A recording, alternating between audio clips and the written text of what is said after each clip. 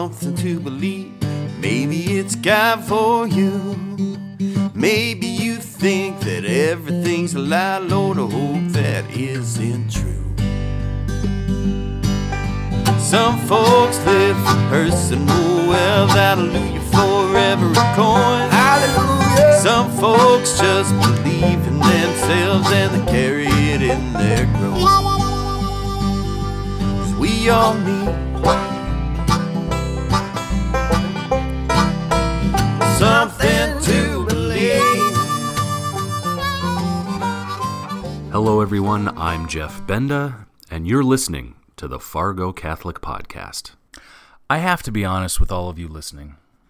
When I saw the readings for this past Sunday and saw Ephesians 5 for the second reading, about husbands, love your wives, I just so wanted to spend some time praising my wife and talking about our marriage and thanking God for all of it.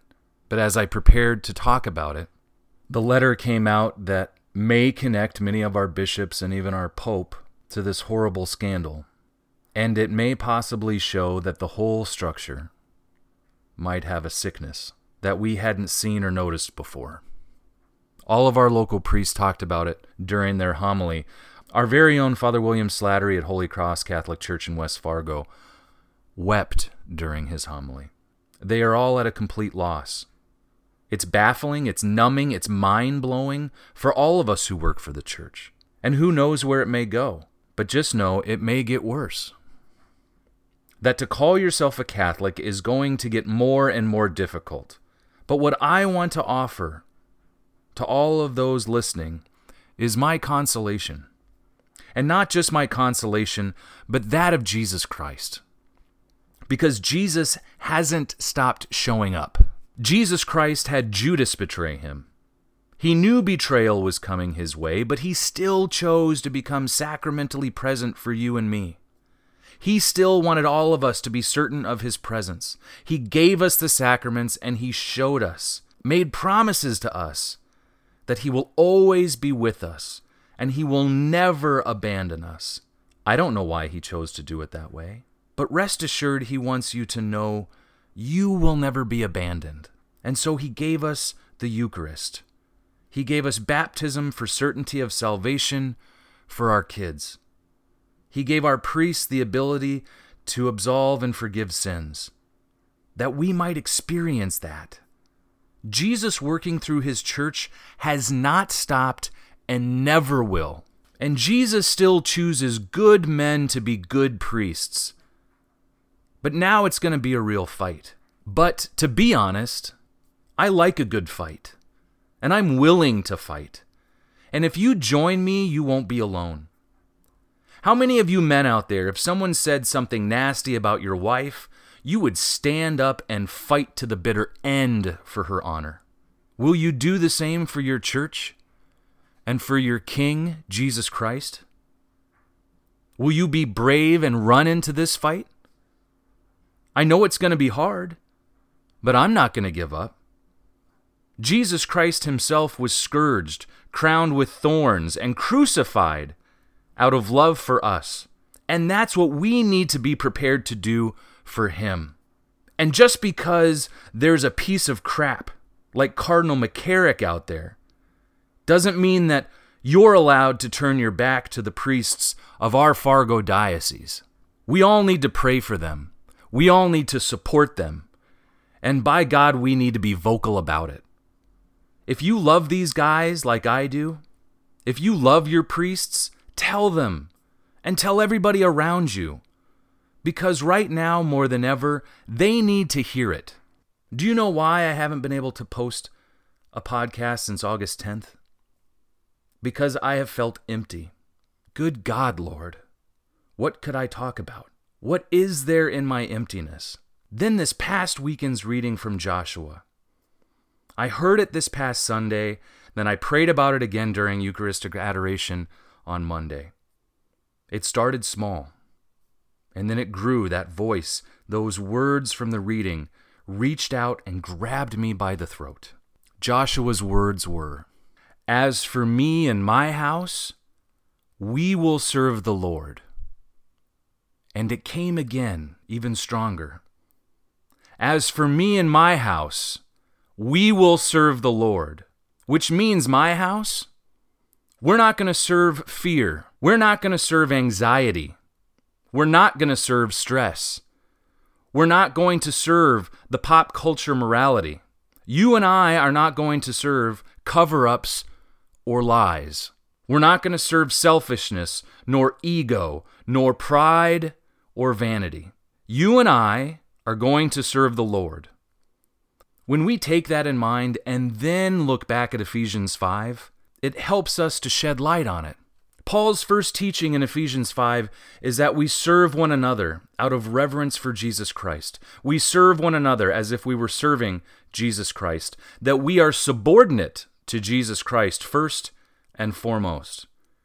That which determines what we do and how we think and who we are and who we spend time with and how we love one another. The determining factor for all of this and must be the person of Jesus Christ and nothing else. First and foremost, that is what Paul is teaching us in Ephesians 5, that we are called to be subordinate to Jesus Christ, to his love, to his teaching, and even to his correction. And yes, wives, you are called to be subordinate to your husbands. But before you get all upset, wives, listen to what your husbands are called to. Your husbands are called to love you as Christ loved the church. And look around. Look around right now.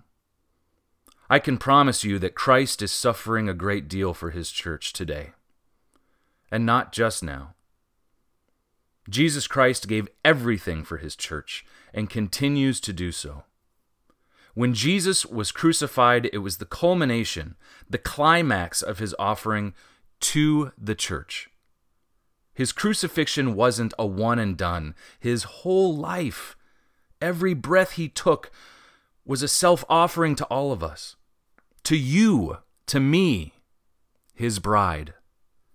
Husbands, you and I, we're not called to serve ourselves. We are called to sacrifice and to surrender.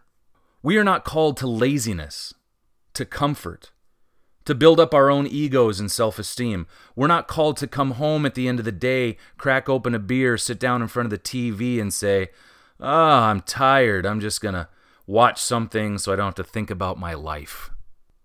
We're not called to serve ourselves. You and I have the capacity, we have the calling, we must. If we are going to serve Christ, we must be subordinate to him and how we love within our own families. Dads, husbands, all of you guys listening, we need you. The church needs you. Your family needs you to respond to that call from Jesus Christ and to settle for nothing less, to give and to keep giving. Our children need that. Our wives need that. For all husbands and fathers out there, to love as Jesus Christ loved the church. So when Paul says, be subordinate to your husbands, what he is saying to all of you ladies is, let your husbands sacrifice themselves for you. Let them be in that place of Christ, giving everything out of love. And moms, please teach your sons how to do that too.